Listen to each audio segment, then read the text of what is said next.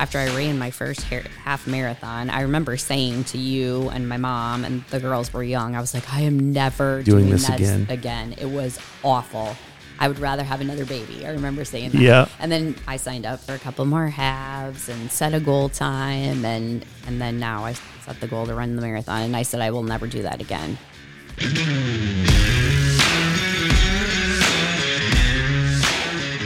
You're listening to the 2120 podcast, where two guys have one conversation about people and things that inspire us, things we've learned in business and in leadership, and things that entertain and amuse us. And we talk about it with you for 20 minutes. Now here's Matt and myself, Jim. Booyah. Booyah, she says.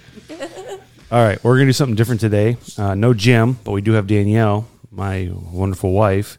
And the reason we have her here today is because on Saturday, we drove to Madison, Wisconsin, to be there for Sunday, which was Danielle's first marathon.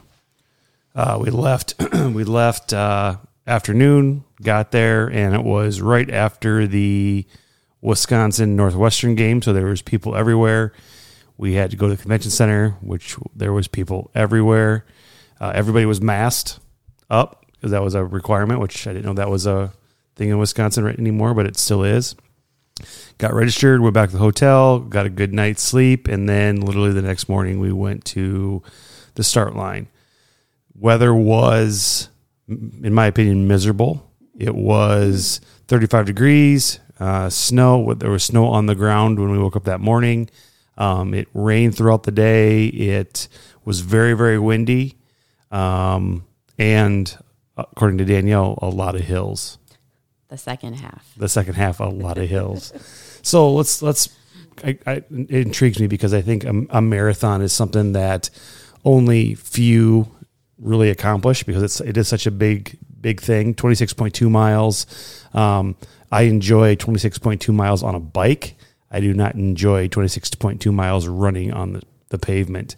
And obviously you're the big runner. I'm the big cyclist. So that's what's different about us. But you started training for this when? Well, I started adding miles back in like last April, May, because I do not like running in the cold in winter.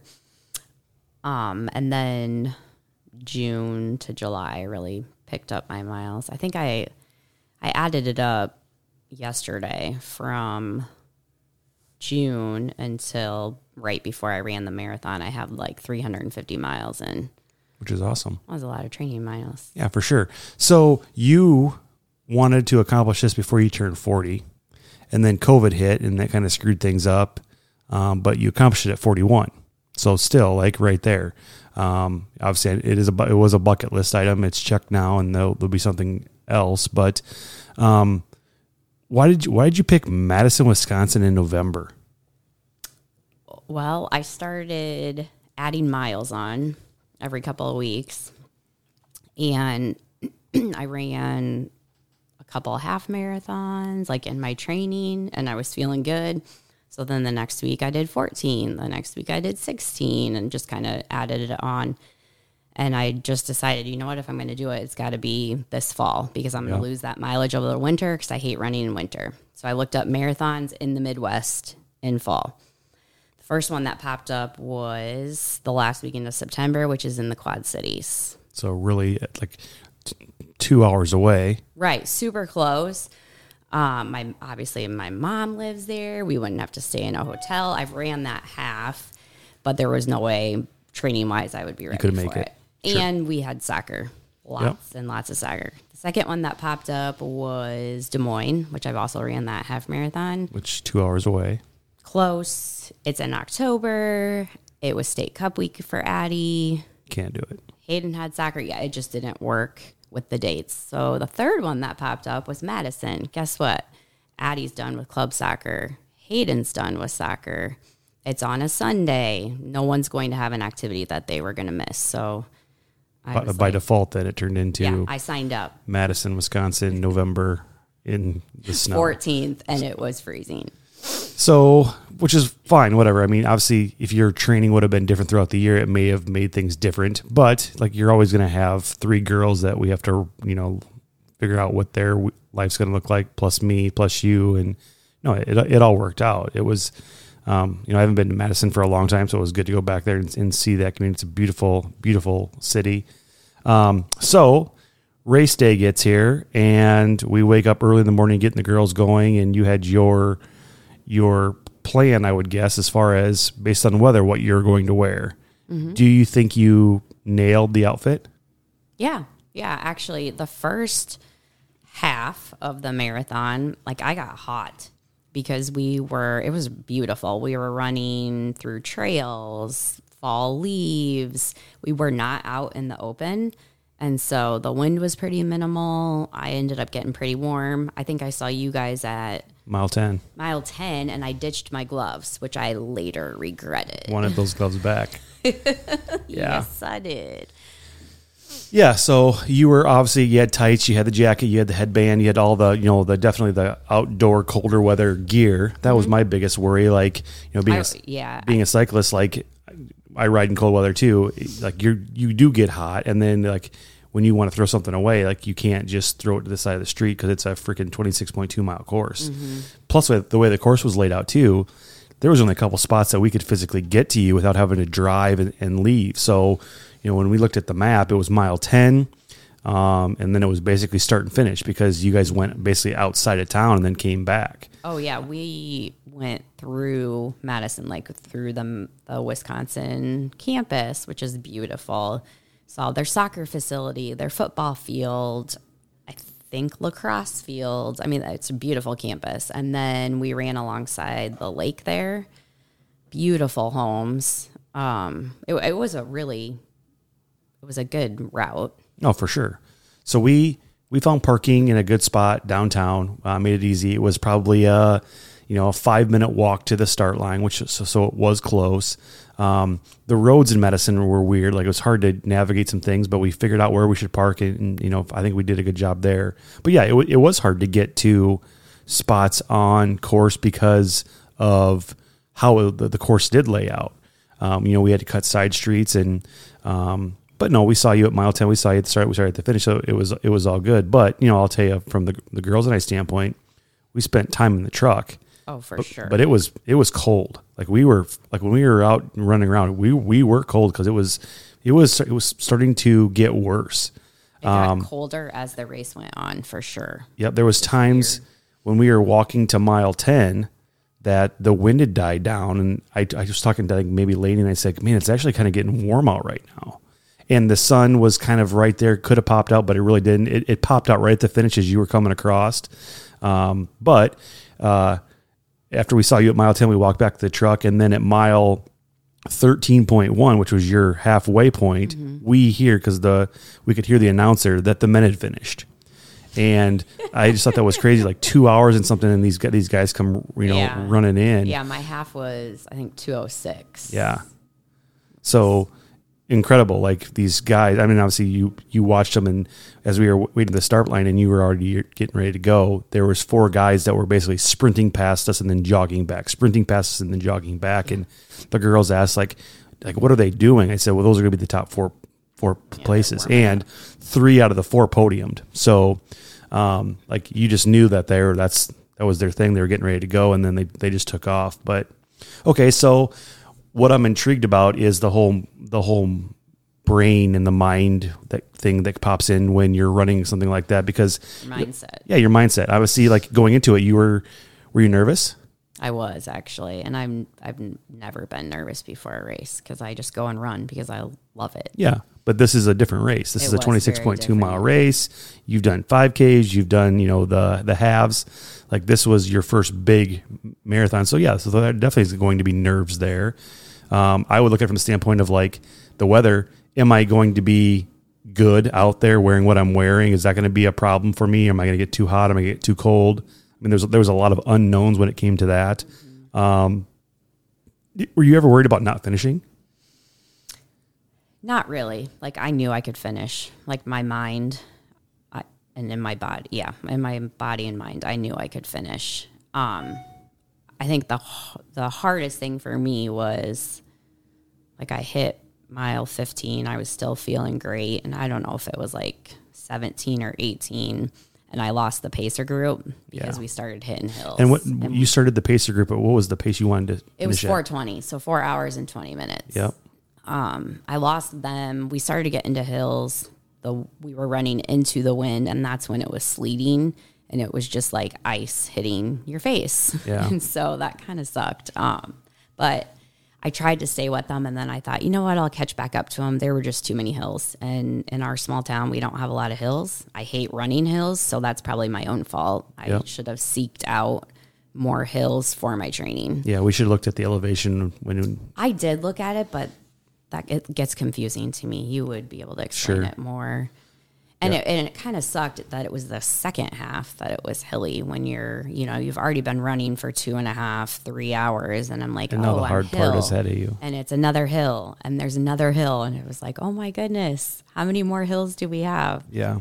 I really, really wanted to try to run the whole thing and not stop and walk. So when I had to make that decision to stop and walk on one of those hills, like, that kind of crushed me a little bit. I was upset. I was frustrated with myself Because you didn't want to stop and I didn't walk. want to stop and walk. But you didn't stop. You just slowed down and walked. No, I walked, and honestly, I was probably walking up the hill faster than I was running when I stopped, because literally I was barely moving. And what mile would that have been? Well, if you go back and look at my times, you could probably see where that was, but I'm guessing it was like 19-ish. Sure. Maybe 20. I just remember seeing the sign for mile 18 and thinking, holy cow, I have 8 miles left. Yeah. And in my head, that's about an hour and 20 minutes, like if I was running a 10-minute mile. Yep. And so I was like, that's a long ways left. Yeah, we noticed that. I mean, you were... My pace was great. It was great. Yeah. Yep. And then and the app that we had was awesome. Like, it tracked you, and we knew exactly where you were, and it was showing us your hour by hour pace and your 2 miles, your 5K, your 10K, all these different split. I mean, it was really cool to kind of see that. Yeah, that's fun. So yeah, the girls were all on it, and they were being my navigator of where are you at and all that good stuff. And like in cycling, when we do a century, around like mile 70, 75 is when people start like hating life. Feeling it. Yep. They start, oh my God, I still got 25 miles to go. It's still uphill. It's still this and still that. And that's where people like start to mentally go, can I even do this? Mm-hmm. So was there ever a time where you thought, God, can I really do this right now? No, because I knew I didn't really have another option. Like, well, yeah, I mean, you're out in the middle of nowhere. Where am I going to go? I mean, there's tons of people that could help you, but at the end of the day, I set the goal. I was going to do it. Sure. Even if I had to walk across the finish line, which I didn't, thankfully. Yep. There was like 2 miles left.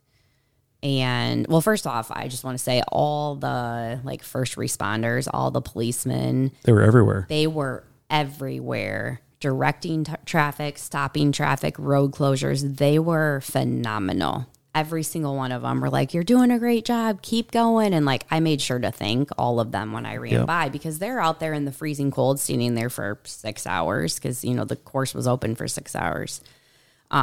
They did a great job.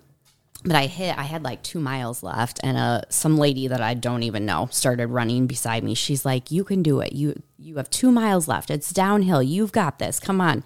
And I was like, you know what? I can't do this. I got 2 miles. I can run 2 miles. Yeah. So funny, it's just like a random person. Funny you say that, because when we went to watch you at mile 10, there was a woman, a small little petite thing, that was running next to another girl, and you could she was like talking to her, and she was explaining to her where she was at in the race. She's doing a great job. That was one of our pacers for the 420 group. There were 3 of them. But she didn't have like the yellow shirt on.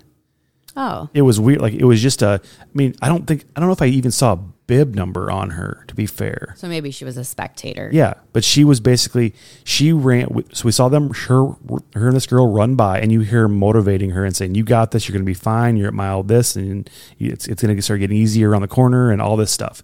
And then you see her run the other direction. So she ran back down the hill. So I don't know if she was just out there just helping people that needed help, which was, I mean, that's freaking genius if that's the case.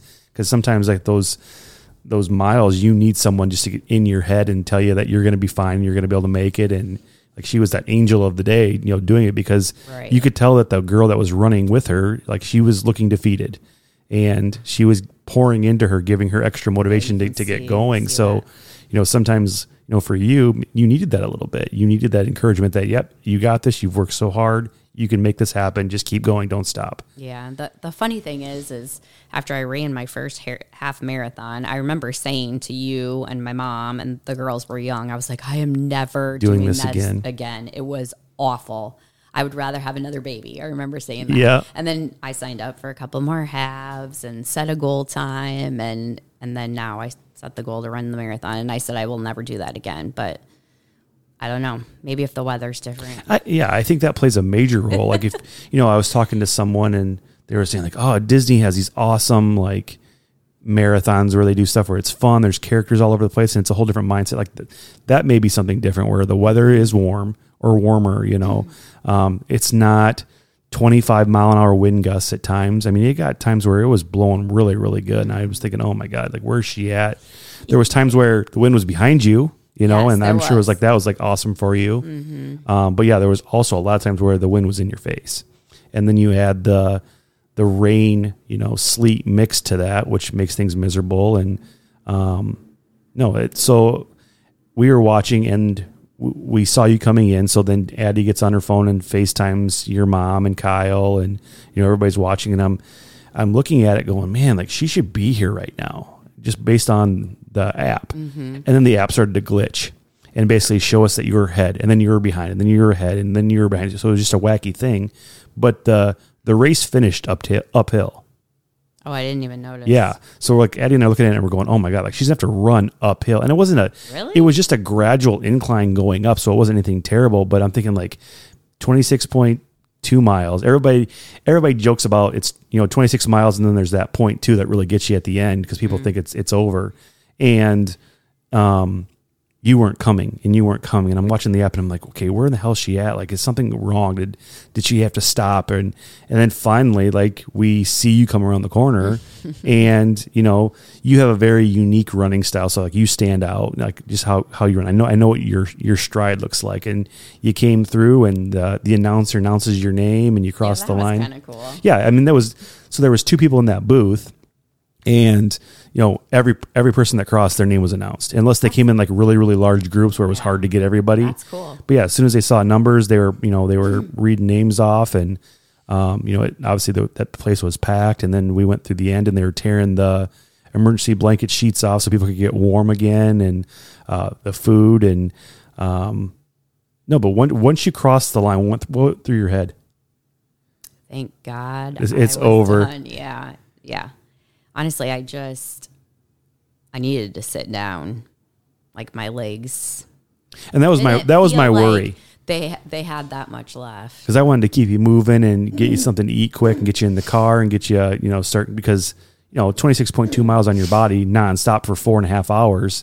Like if it's not done right, your body could just like start to cramp and lock up, and then it's a bad deal. And that's the thing I wanted was then we spend 2.5 hours in a car together and you're freaking cramping and it's miserable. So, you wanted to sit down, and obviously like I let you sit down, and then I grabbed you and pulled you back up. We started walking again. But, I don't think until the next day you were pretty sore.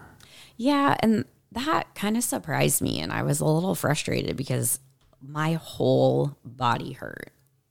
Even waking up in the middle of the night, my whole body hurt. And I was just thinking to myself, okay, that was 6 miles longer than my longest training run. Like, that's not really that big of a deal in the grand scheme of things. Like, why does my whole body hurt? And I was talking to one of my friends who is a runner, and, we were talking about the weather conditions, and she said, I bet your muscles were so tense for 4.5 hours that's why your body was sore. So I'm finally, what is it, day 4, day 5? I was going to get up and run yesterday, and I decided I should probably give my body a little bit longer time to recover because my quads and my hamstrings are still pretty sore. But other than that, you feel good. I do. And I didn't take anything this morning. So what's next? I don't know. I don't know. Nothing on the calendar? Nope, nothing on the calendar. But you're going to continue to keep running. Oh, yeah, yeah. So are you going to keep running distance?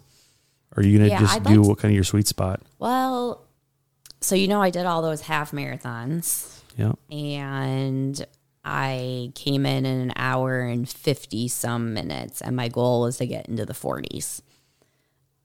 After running the full, I really do think that my body is more meant for a half, because like doing my training runs, like I felt great 14 miles, 15 miles, and then my body really kind of started to ache running.